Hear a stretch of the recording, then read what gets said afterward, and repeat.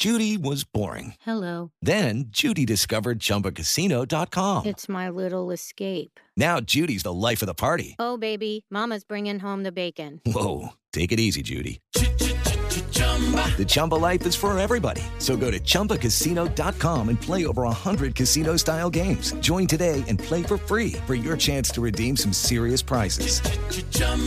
ChumbaCasino.com. No purchase necessary. Void where prohibited by law. 18 plus terms and conditions apply. See website for details. Welcome back to the Durst Show. I'm dressed up a little today because I have to be at a court hearing a little before 6 o'clock. So the show is going to be 5 minutes short today. I'll talk fast.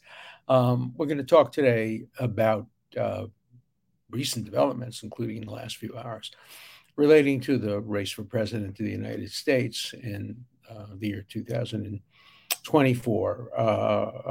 Governor Ron DeSantis has put in his papers to run for president, and he will be having a Twitter event with Elon Musk to announce and whatever else he wants to say about running for president.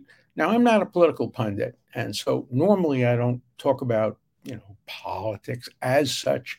Normally, I at least talk about some aspects of the law, even though law and politics often merge. But today, I kind of feel a special competence to talk about the Republican field and of course, President Joe Biden, because I know them all. I have, personal familiarity with virtually each of them, and I'll go over them so you know what my basis is. As you know, Ron DeSantis went to Harvard and Yale and has all the Ivy League credentials. And when he was elected governor, a mutual friend of ours invited my wife and me to have dinner with him and his wife in their home in Miami Beach. And we did. We spent a wonderful evening. He had just been elected, and he was talking to us, knowing that we're liberal Democrats, about what he planned to do for education and for the environment. He seemed at that time to us to be like a kind of moderate, centrist Republican. Obviously, people on the right would call him a rhino. But no, he clearly had Republican economic policies, foreign policies. He was a very, very strong supporter of Israel in the Middle East. We talked about that as well. And my wife, who's slightly more to the left, perhaps, than I am, and more critical generally of political figures, liked him. And we certainly liked his wife, who eventually was diagnosed with cancer, and she's been battling that. But we really liked them. We thought they were potentially, future president and first lady of the United States. Since that time, a number of things have happened, which has caused certainly my wife to have second thoughts. Some of his approaches to education, turning a college, which had been a kind of centrist liberal college, into a right-wing religious college. Some of the things he did in terms of COVID, which were controversial. Some people liked it, some people didn't. In fact, Florida's had a tremendous increase in population under DeSantis's governorship, and part of it was attributable to opening up Florida earlier than some other states in relation to the COVID threat. The whole don't say gay, which of course is a misnomer. Nobody ever said you can't say gay. It was an interesting and controversial issue that he was in the forefront of. Basically, that young children should not be necessarily taught about the specifics of sex, whether it be homosexual or heterosexual. I agree with that. As you know, my view is that none of this belongs in the school. It belongs in the home, the church, the synagogue, other private places where you can go for after school training, but school should be teaching basic fundamental subjects, not politics and not religion. Obviously, the Disney controversy, which seemed like an unforced error, a self-inflicted wound by DeSantis. He's not winning that fight, and he didn't have to take it on. Yeah, Disney disagreed with them about policies regarding teaching about gays in the school. He could have fought them on the merits, but he played hardball and they played hardball. Don't think he came out all that well, but he's going to be a strong candidate. He's only, I think, 44 years old. He's very vital and vibrant and well spoken, and I think he has great popularity. He barely won his first term as governor. And, he was very fortunate there because the man who was running against was caught in a compromising situation. But then he won the second term. I may have this confused, but I think that's right. I may have that confused. It may have been the second term, not the first term. But in any event, he won the second term. I take back what I said previously, but he won the second term, I think, by 19 points. Maybe that was the one where they had the compromise candidate. In any event, in the last election, he did better than virtually any Republican gubernatorial candidate. So he'll be a strong candidate. We'll talk in a minute about whether anybody can beat Trump. And as the field gets more and more crowded, does that give Trump an advantage? The more, the merrier for Trump. But let's turn to some of the other candidates just for a minute. Mike Pompeo is going to run. Mike was my student. I like Mike. We worked together when he was Secretary of State. As you know, I consulted with the White House on issues regarding the Middle East and other issues of that kind. And of course, Mike, being the Secretary of State, was central to some of those decisions that were made by the Trump administration, many of which I favor. I think his Middle East policy was better than his predecessor's Middle East policy. So, I support that. So, Mike Pompeo is a brilliant guy, I think a nice guy, and will, present himself very powerfully. He has very good experience, CIA experience, Secretary of State, domestic as a member of Congress. He really has all the boxes checked. And so I think he can present a strong candidacy. So let's turn then to Nikki Haley, who I also know. I was very supportive of her and met with her when she was U.S. representative to the United Nations, where she did a wonderful job. Then when she left that, I was asked to conduct a Q&A with her on the stage for an hour in Miami, Florida, for a fundraiser for the Magen David Adom, the Jewish the equivalent of the Red Cross, the Red Star of David. And she and I conversed. We talked a lot about politics. We talked a lot about the United Nations, and we spent time together both before and after dinner. And I came away very positively impressed. She comes from South Carolina, which is where my wife comes from. We're, in fact, going down and visiting soon. We're going to the Spoleto Festival, which is this wonderful art music festival in Charleston, South Carolina. And, it's just a wonderful place. Great food. It's the oldest continuing synagogue in the United States. Many other important sites. The start of the Confederate War, the Confederate attack on the North, and obvious many other historic sites. It's also just a beautiful city. Well, Nikki Haley comes from there. She was an effective governor.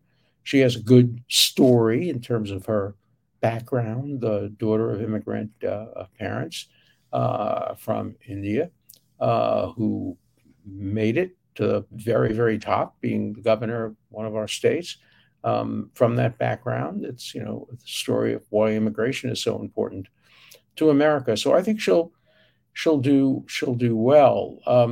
Mike Pence, the former vice president, is a kind of one horse person. He'll run on having done the right thing on January 6th, having not been frightened by the crowd, having counted the votes as he was supposed to do under the Constitution. That's going to be his issue. He is going to try to separate himself out from Donald Trump, but he was Donald Trump's vice president, and so the degree of separations will be a matter of degree. But he's, I think, not going to do that well because he's a one-issue candidate. Chris Christie hasn't announced yet, but he'll probably do that fairly soon. He's a very, very smart guy, and very, I think, decent guy. He has a few issues. Closing the George Washington Bridge was not his finest hour, diverting traffic to get even with a mayor that had gone against him. But he's very, very smart and I think charismatic. I know him. We've been on events together, TV shows together. I like him as a person. I like all the people that are running, and I think that some of them could put up a very strong fight against President Biden, largely because they're young. DeSantis, as I said, middle 40s, Mike Pompeo, not much older, Nikki Haley, not much older, Chris Christie, probably a little older, but they're all young compared to the two candidates who are likely to run, and youth does matter. And I do think that, my first election was John Kennedy, who was very young, running against an older person, and he basically ran on "I'm the future, he's the past." Won a very close election, where there were some questionable issues in that election, as well as there were in the election of 2000 as well, Bush versus Gore. Though that's the Republican field. Now, it may all be influenced by something that happened in the last couple of days as well. And that is President Trump's lawyers have gone to see the relevant people in the Justice Department to talk about the investigation. That generally is a sign that somebody has told Trump's lawyers that he is either a subject or a target of a criminal investigation. Let me explain the difference. A target, when you've been told you're a target of a criminal investigation, that's basically a message that unless you can talk us out of it, unless you can show us evidence to the contrary, we will indict you. That is a target. The decision has been made, subject to discussions with lawyers, maybe motions of the kinds of things, and presentation of evidence that you will be indicted.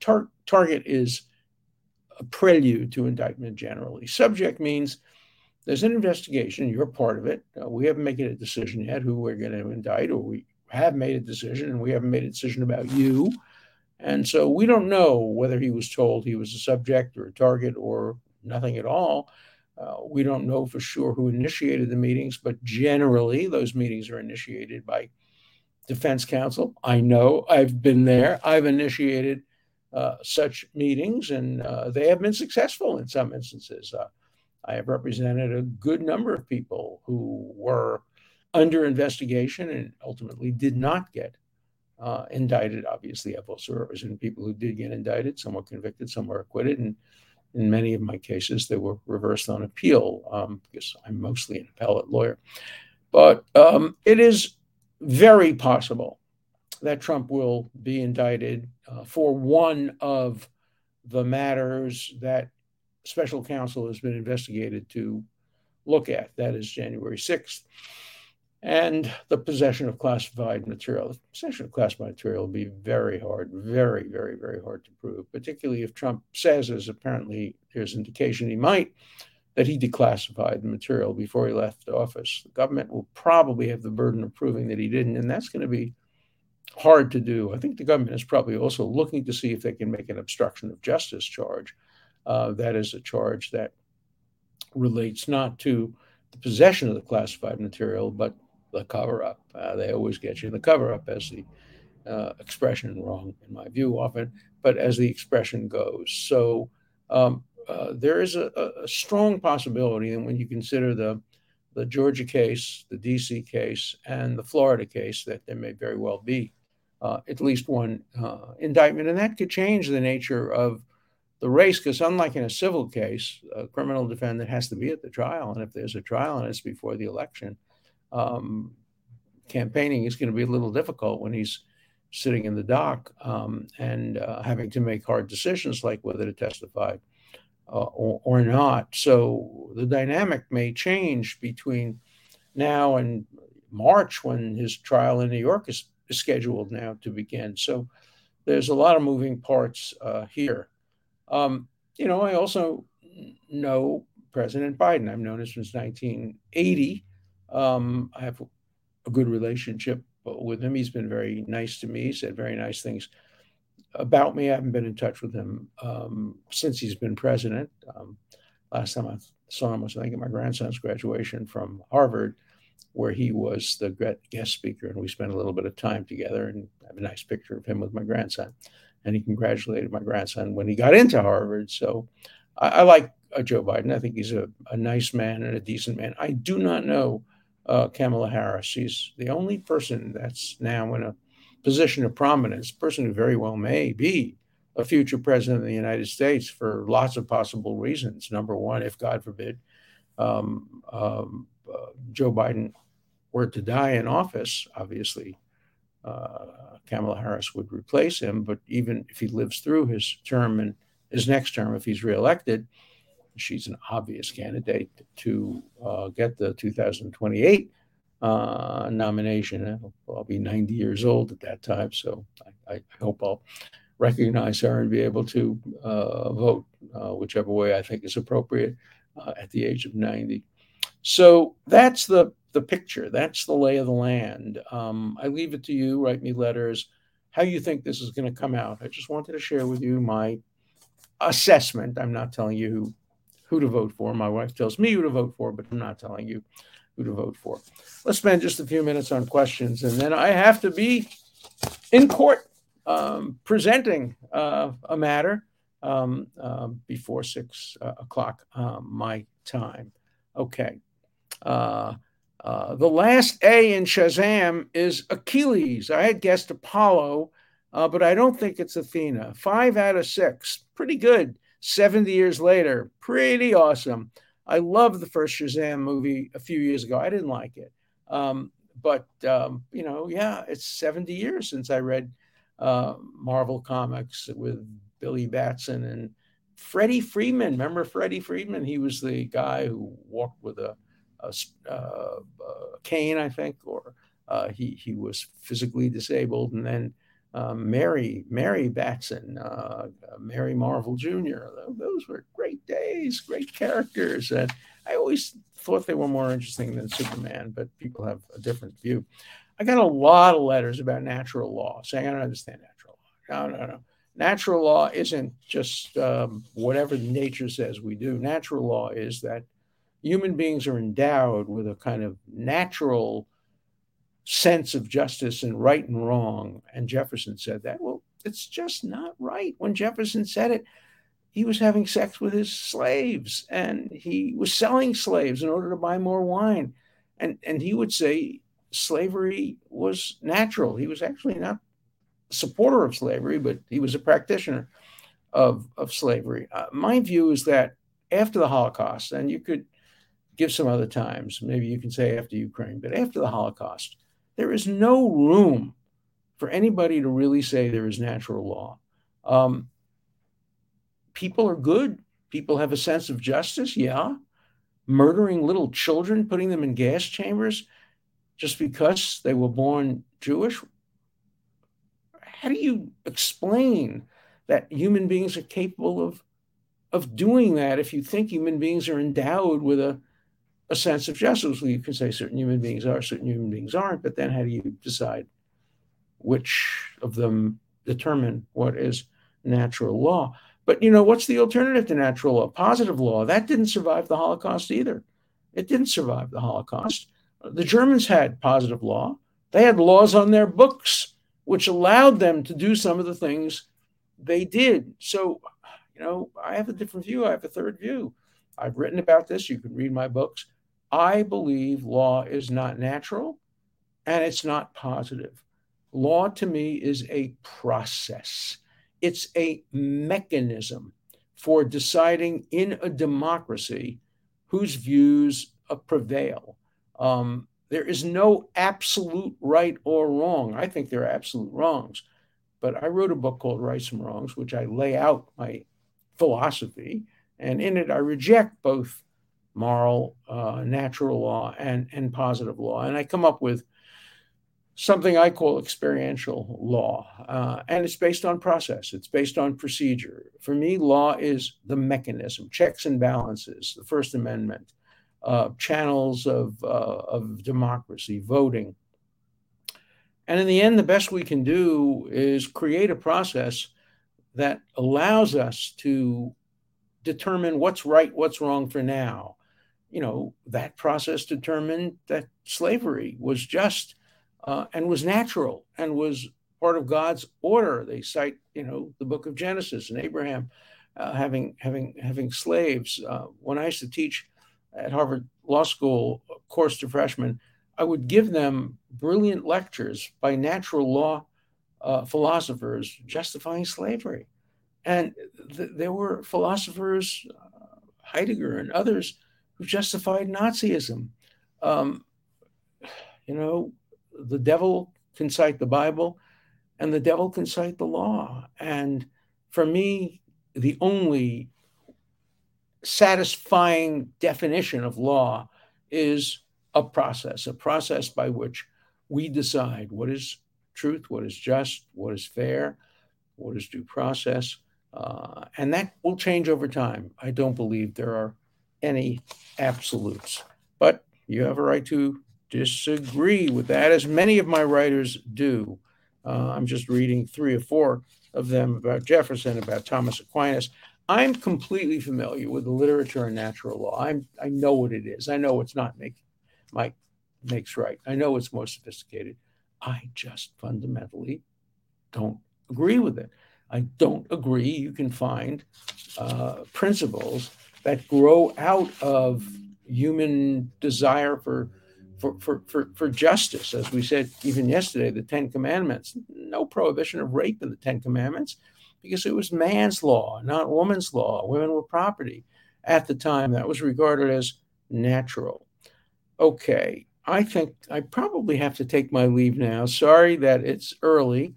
We'll have a chance to pick up on many of these issues. And, if you want to wish me luck on my court appearance, I'm happy to take that. But I have to go now and appear in front of a judge. So thanks, and I'll see you next week.